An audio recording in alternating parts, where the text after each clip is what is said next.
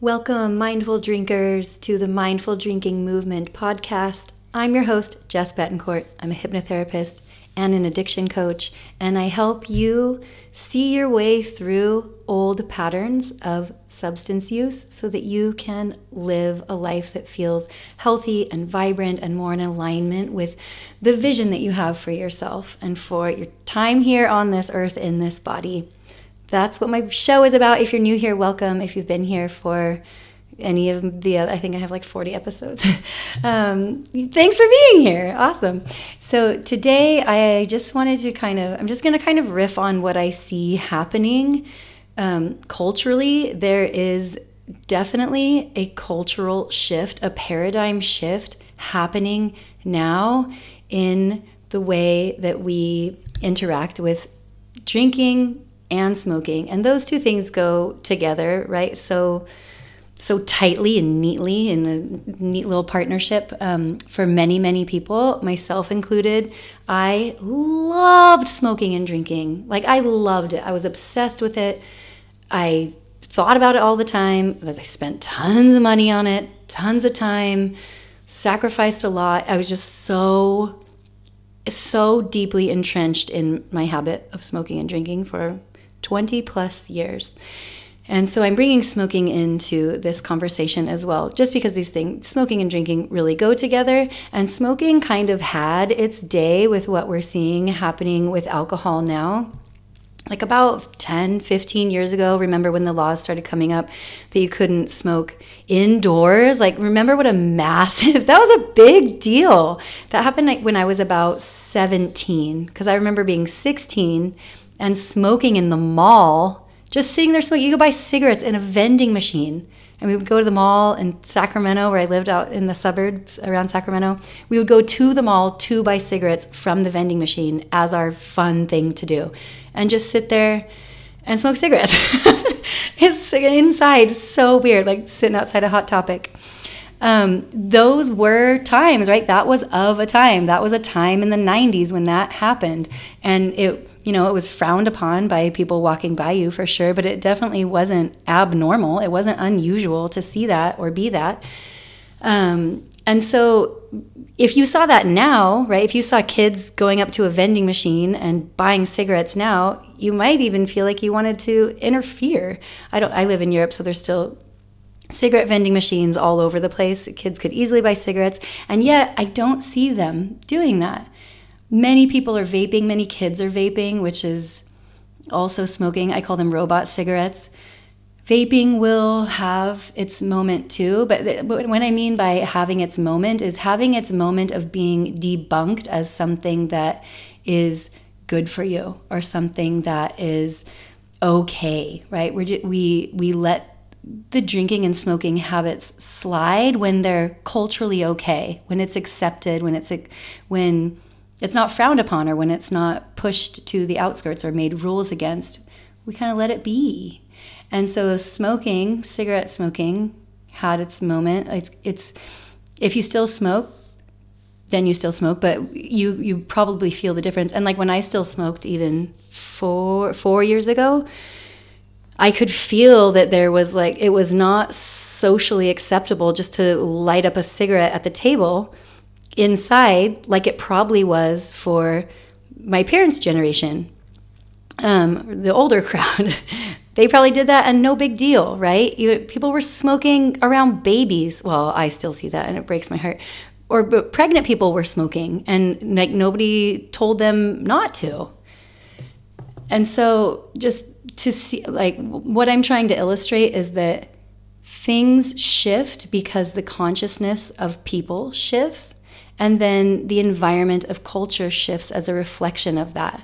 So as we learned that cigarettes were slowly or rapidly killing us over time, that they were not healthy, that we're smoking formaldehyde and 2,000 other industrial solvents when you smoke a manufactured cigarette, on top of the carcinogens that come just from burning the paper and burning the tobacco. When we became aware of that, we expanded our consciousness, we expanded our knowledge and our knowing of changing our mind of actually this probably isn't that great for us. This probably isn't doing for us what we hoped it would.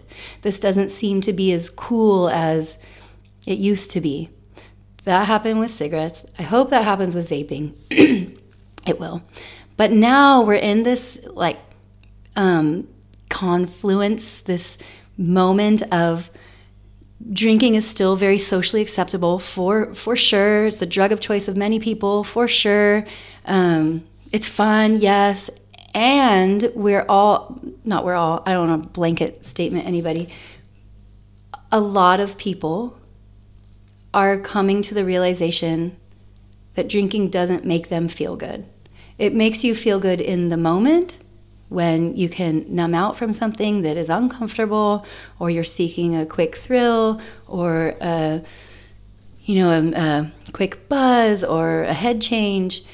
Yes, that satisfies that quick itch for 15 minutes or an hour.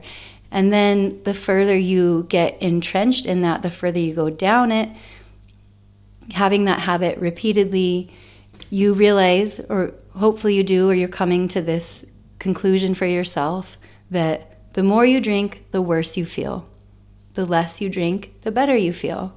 And that really can't be ignored. That's a lived experience when you start having that experience for yourself, and no one can really tell you otherwise when you come into alignment with the truth of that. The less you drink, the better you feel.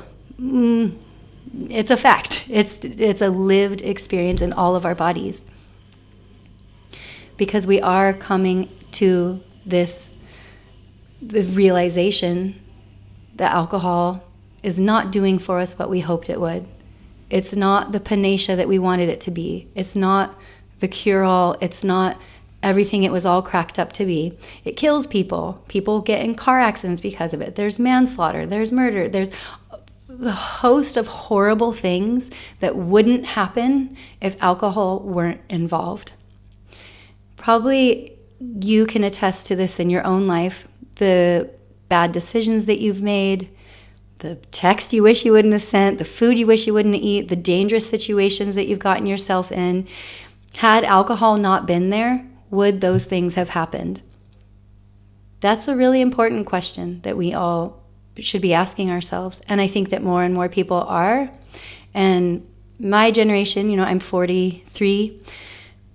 I see in my generation, we are asking ourselves these questions. Lots of us, the people I talk to, the people I work with. I make this podcast for you, if that's your demographic.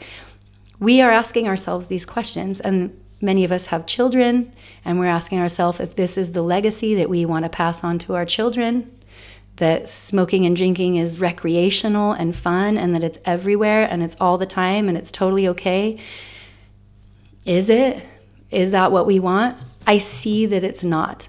I see that people are really becoming more conscientious and aware of wanting to change that for themselves and for the generation that follows, the generations that's watching us, the ones that we're raising. And even if you don't have kids, kids see you. Kids see you. Your nieces, your nephews, your neighbors, kids on the street, I want to just mention something that inspired this podcast. It's kind of more anecdotal. But my family and I were visiting a farm the other day, and the couple that lived there, they were in their 80s. And then some of their friends came over who were also in their 80s, and they all lit up cigarettes, and they all drank multiple beers. And it was 11 o'clock in the morning. And it wasn't like they were having a party or, they weren't celebrating anything. There was no reason other than they just didn't have, this was their plan for the day, was to sit out on this veranda and smoke Morris's or whatever they were and cheapo beers. And it was just so, they didn't even think about it. It was just like an automatic, you sit down, you light a cigarette, and another person passes you a beer. And I was like, they do this every day. They do this every day, day in and day out. And they were no judgment, but they were missing strategic teeth. They were coughing. It just was nuts to me to just see this from this perspective of, and I know my husband is so chatty. He's like always talking to everybody. He talks to some of these 80, 90-year-old people that are like smoking cigarettes and feeding the pigeons or whatever. And they say things like that they've been smoking since they were 10 or 11, but they walk every day and they take care of themselves. And like they do not look well. They're still alive, but they do not look well. And they, in their prime, when they could have, but it wasn't culturally happening for them then, they could have put together that all this drinking and smoking, like you're on Mad Men or Peaky Blinders or something like that kind of drinking and smoking, is just brutal for your body and your well-being. Like to have, I'm just amazed that like people can drink and smoke that heavily and like walk around or, and function. I think I don't know. I would feel like I would just be passed out. It is just a testament to the times. It's a testament to the times. That's what I'm saying. It's like this generation of these 80, 90-year-olds that have been smoking since they were 10 or 11 didn't live in the time when there was a cultural shift of more awareness happening. And you look at the propaganda of those times, right? Like doctors were recommending specific brands of cigarettes for their patients. Like this is the healthier Marlboro. And if you look at that type of marketing and how we were fed that was definitely happened with red wine being touted as the healthiest alcohol. It was slimming, it improved your heart health, and we were just fed all of this propaganda. And now we're seeing the veil being lifted on that. Even like I was in that red wine trap so deeply under the red wine spell. But now that I can see, like, this is the information that I was looking at, all these, beautiful, sexy women drinking red wine in Italy, and like, don't you want to be that? We are being so influenced all the time, all around. That's what the Matrix is. We're in the Matrix being influenced by people who do not have our best interest, by a larger force, a larger collective that does not really give a fuck about the individual's health or well-being. But we need to care more deeply about our own personal health and well-being, and to see beyond what's being put right in our face. So that's why my other bookend to this, sorry, I was about to conclude, but I wanted to add this. I see also the kids who are in the generation after me, like the kids who are in their late teens and 20s. These kids really don't drink. I do not see them with bags over 40s in the park like I was doing. I don't see them hiding and drinking. I don't see them sneaking alcohol from their parents. Yes, they're on their screens. Yes, they'll probably like have sex with AIs or whatever. Like they have a whole different ball of wax that they'll contend with. But the drinking paradigm of drinking being just totally normal, accepted, and desired, and as a staple and a criteria for having fun and entertaining yourself or managing life, it's really dissolving right here. It's coming apart. The fabrication of that lie that it was serving us is coming apart right now. And so if you are in this movement of actively choosing to drink less for your own health and well-being, you are right on time. And you're in great company, and you are like a poster child for the product of culture that you exist in right now. This is an exciting time. We are evolving. We are rising spiritually, consciously. We're raising the vibration of the planet. We're coming more into our own aliveness and our own sovereignty, and owning ourselves more as individuals and collectively. And that is what changes the cultural paradigm shift. And that is what I'm noticing. And that's what I just wanted to comment on today. Have faith in change. Change is the only constant. Change really is the only thing that's ever happening all the time. Change is real, and change is great. And I invite you to embrace it. Embrace it and move with the times. And yeah, I hope you have an amazing day. I hope you make choices that feel really good to you, whatever those may be.